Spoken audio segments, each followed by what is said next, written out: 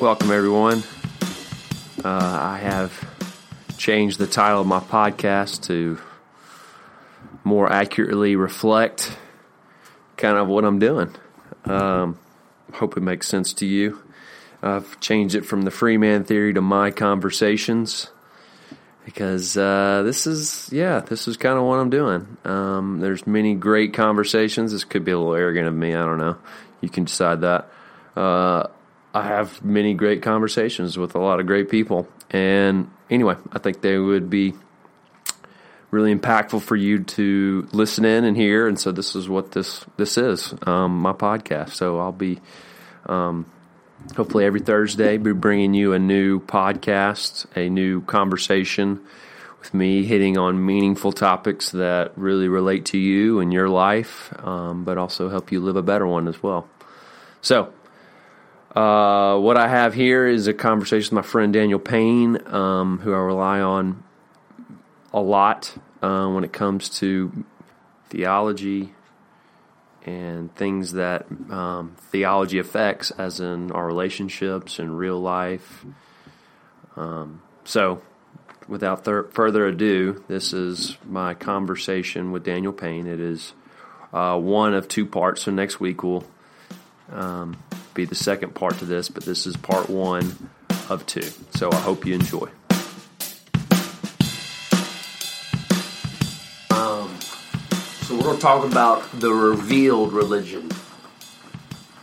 And would you say it's the, as in the one, the only? Yeah. I mean, I would definitely say Christianity is a revealed religion. Obviously, I believe that it is the. Because I believe it's the only one that's true. And when I say revealed religion, what does that mean? God, in this case, in Christianity's case, in our case, obviously, God has to reveal Himself for us to have any understanding of Him. So if God does not reveal Himself, we will not and cannot know Him. So it's God to us, correct, not us to God. Right, and everything that we know about God that is true of Him has been revealed by Him. Okay. So I'm sorry, my curiosity is spiked. So therefore, what does free will play into that? Free will is relevant in that you are saying yes or no to that which He has revealed. Oh, okay. So we still have the option to say no. That's good. So the ridiculous claims, the ridiculous quote unquote, I'm using quotes here, that many of the non-believers say, so God became a man 2,000 years ago and walked on the earth. How is that possible? Yeah. So I think that... Yeah, go for it. That, as an example, is exactly why I think it's important to emphasize the fact that Christianity is revealed. Yeah. Because I think for those of us who have been born and raised in cultures where Christianity is prevalent and is intertwined with everything that we do, it's easy for us to start thinking that somehow Christianity makes sense. And I believe that Christianity makes sense if you're a Christian. And what I mean by that is Christianity makes sense if God has revealed Himself to you in a way that caused faith to arise in your heart by God's grace and you believed. And then there's an element of Christianity making sense. But to your point, we believe God became a man. Doesn't happen. Yeah. We believe that when God became a man, He came through a human female mom that was impregnated by the Holy Spirit, not a man, born of a virgin. That does not make any sense. There's no way to explain how that could make sense. We also believe that God-man, lived on the earth, just as you said, lived sinlessly, did miracles, did signs, did wonders, and then died. And we believe that His death, the God-man's death, is efficacious or is sufficient to save all those who believe. Doesn't make any sense. Yeah. How could one person die for the many? Mm-hmm. And we believe that God-man died, was buried, and 3 days later came back to life. Right. At his death, we believe that 500 human beings who were dead came back to life, went into a town, and started walking around and living life. Yeah. Doesn't make any sense. So 3 days later, he's resurrected. We believe that he lived on the earth for a few more days after that and then was ascended. Mm-hmm. That his disciples actually watched him elevate from the earth into the sky. And we believe that that same God is coming back the same way that he went, and that the God-man is coming back to earth and is going to make a new heaven and a new earth. Yeah. None of that makes any sense. No. But it does if it's been revealed to you by God's grace and faith has exploded in your heart and you've actually believed it. Yeah. There's a sense in which, it makes perfect sense. Even though, perfect sense to the point of, I guess, what God has allowed you to believe. Because there's still in my mind, I'm like, I still quite don't get it. Yeah, I guess I'm saying, I think I'm wanting to emphasize the fact that it doesn't make any sense at all. Mm. But for those of us who have believed by God's grace, there is a sense in which it does make sense. And the point is, it doesn't make sense from a human standpoint, but it makes sense in the realm of faith. It makes sense in the realm of belief, in the realm of the supernatural, which this whole thing it lives in. Right. Is, okay, if you're a believer, why do you believe? Well, you believe because God allowed you to and revealed himself. There's a sense in which now the gospel makes sense. Yeah. So the non-Christian and them calling us, claiming that we are crazy for believing that, the response is, yes, of course, I am crazy to you. To me, I think that's the perfect response. Right. And it's like, as we were kind of talking before we started this, there are very smart people, much smarter than me, who can reason the faith. These are Christians, so very smart Christians who could stand toe-to-toe with very smart people who disbelieve. Yeah. And they could give a reasonable argument. And Paul even encouraged us to always be ready to give a response.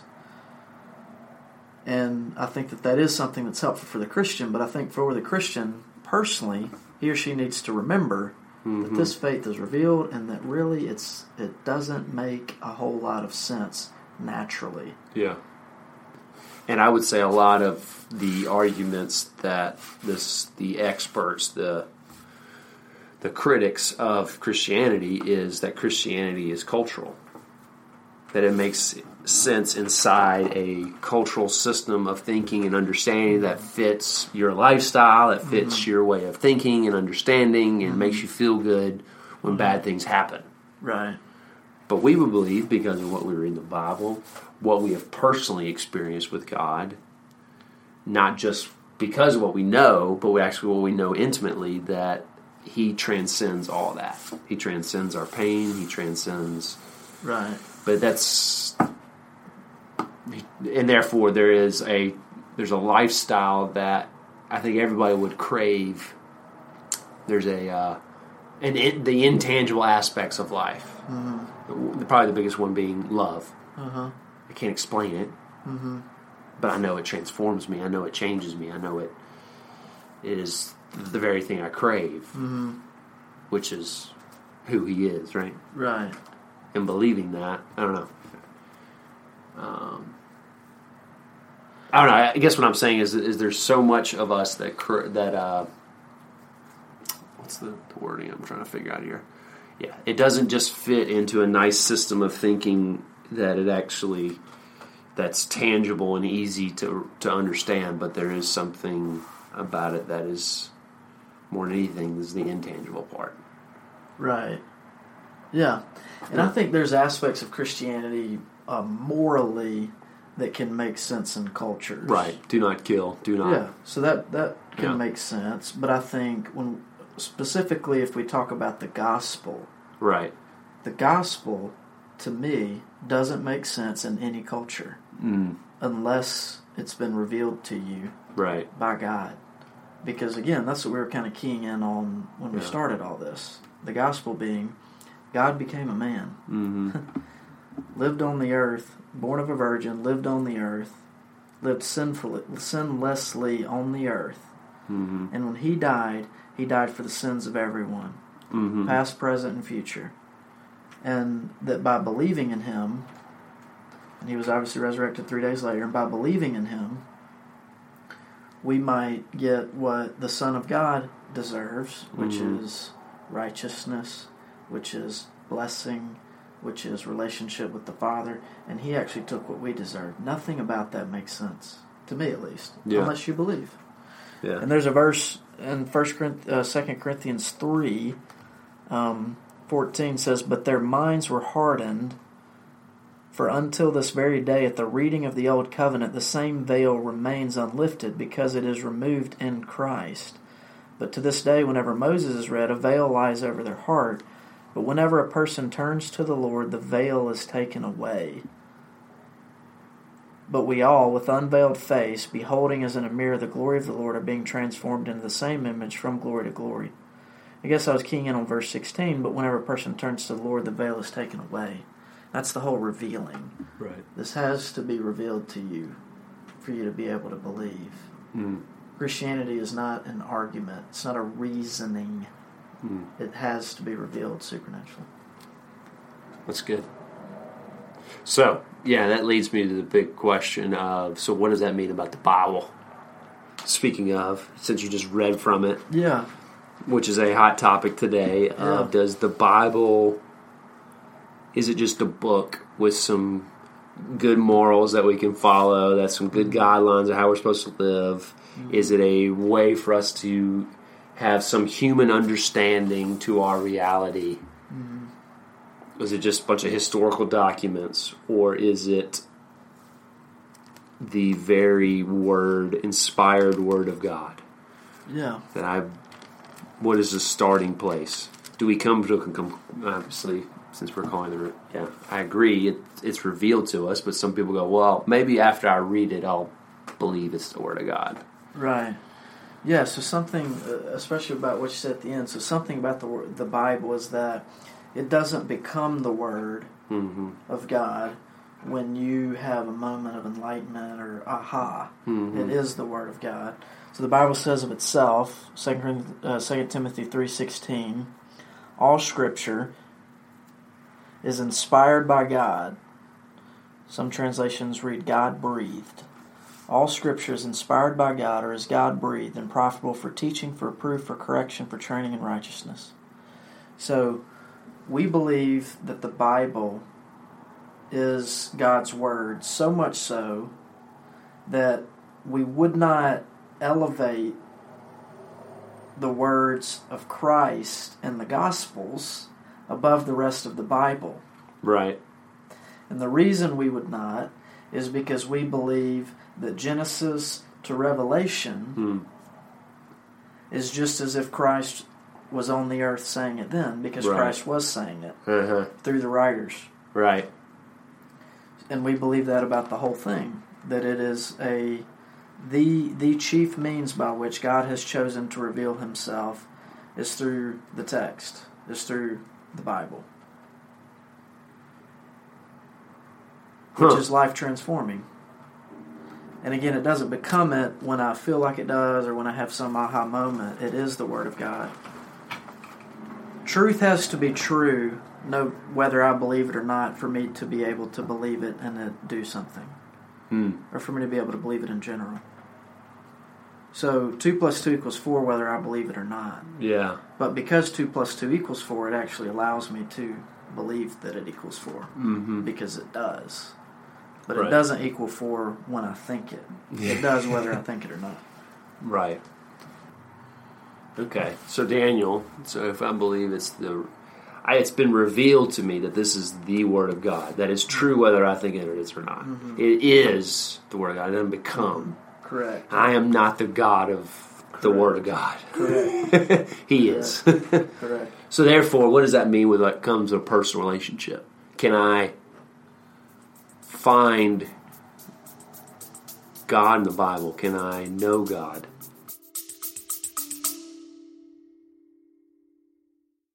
Today's episode is brought to you by Thrive Marriage Lab. If you want your marriage to thrive, this is a great opportunity to you. Because strong marriages are the bedrock of strong churches, organization, families, and community. This is a 12-month pathway for any of you that are looking to really have weekly engagement with experienced marriage counselors. Not just one, but many.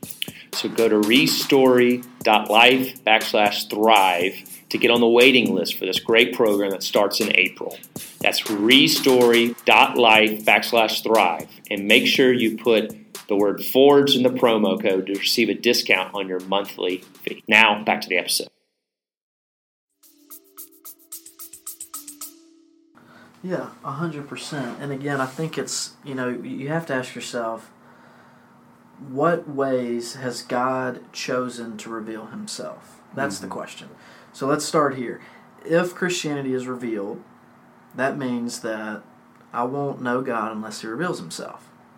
So then the question is, how does God reveal himself? How has he chosen to reveal himself? And the chief means by which God has chosen to reveal himself is through the Bible.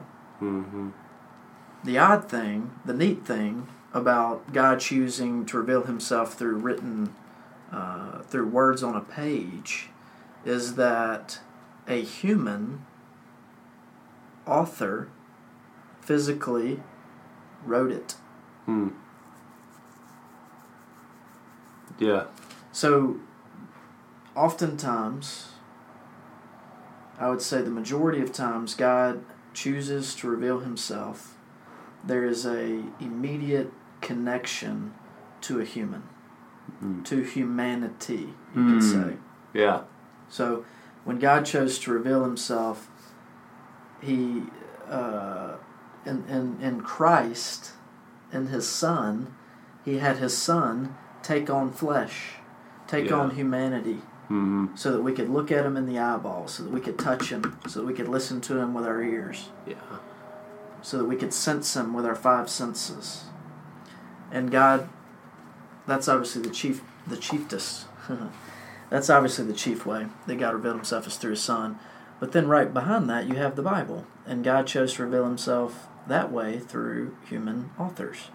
But we believe that God so moved through the human authors that at the same time that they wrote in ways and with information that they had and in ways that were unique to them as an individual, that is true, but it's equally true that they wrote in a way that it was as if God himself was writing it without a human mediator, without a human author.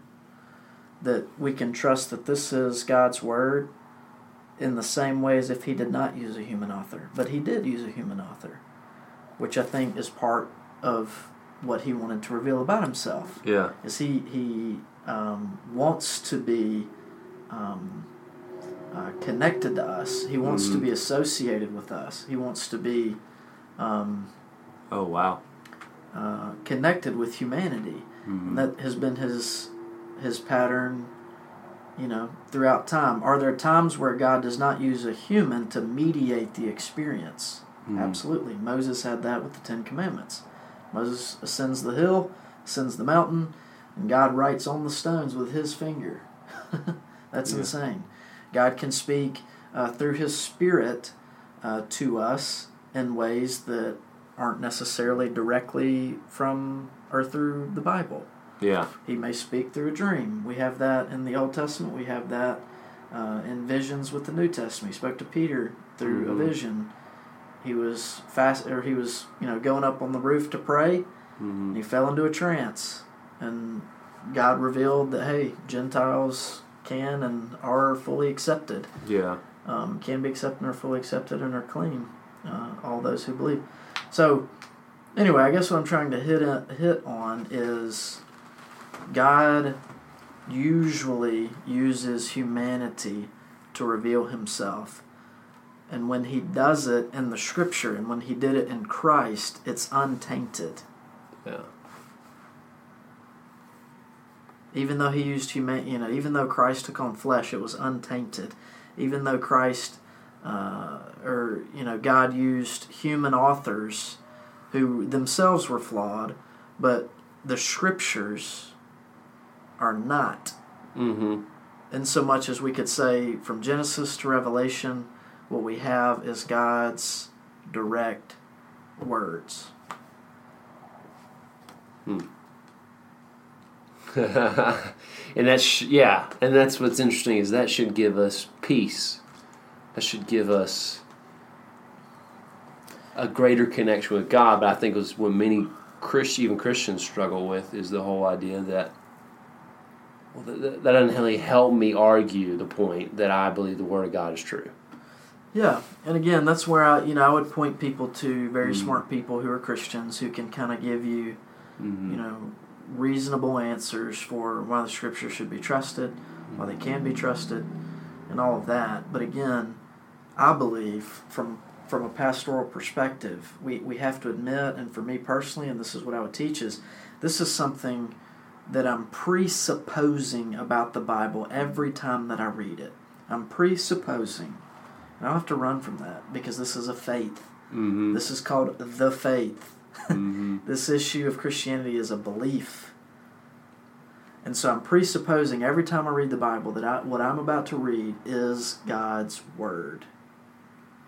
So I don't read it and then determine for myself, well, this is and this isn't. Yeah. This verse is and this is not, because of whatever reason. I either don't like it morally, it asks too much of me, maybe from a intelligence reason, maybe there's a contradiction that I see. None of that matters for me. Every time I approach the Bible, I'm presupposing this is God's Word. Lord, will you speak to me through it, because this is your Word. Yeah. And the personal relationship component, we can also go to it and say, Holy Spirit, you're the author.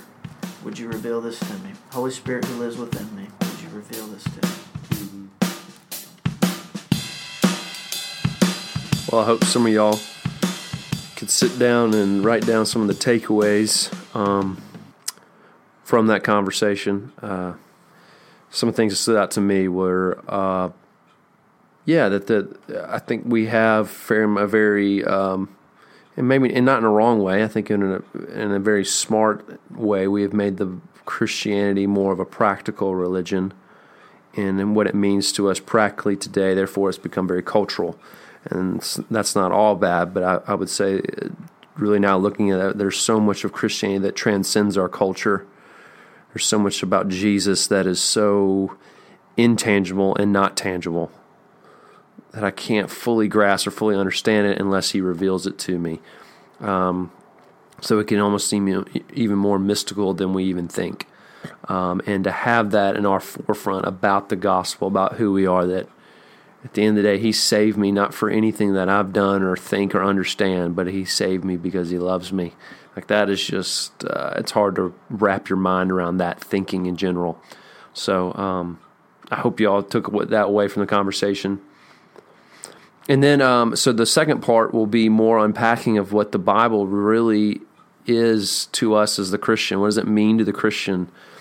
Especially what it means more than anything is that it is a way to personally and intimately know God, to have a relationship with the God of the universe.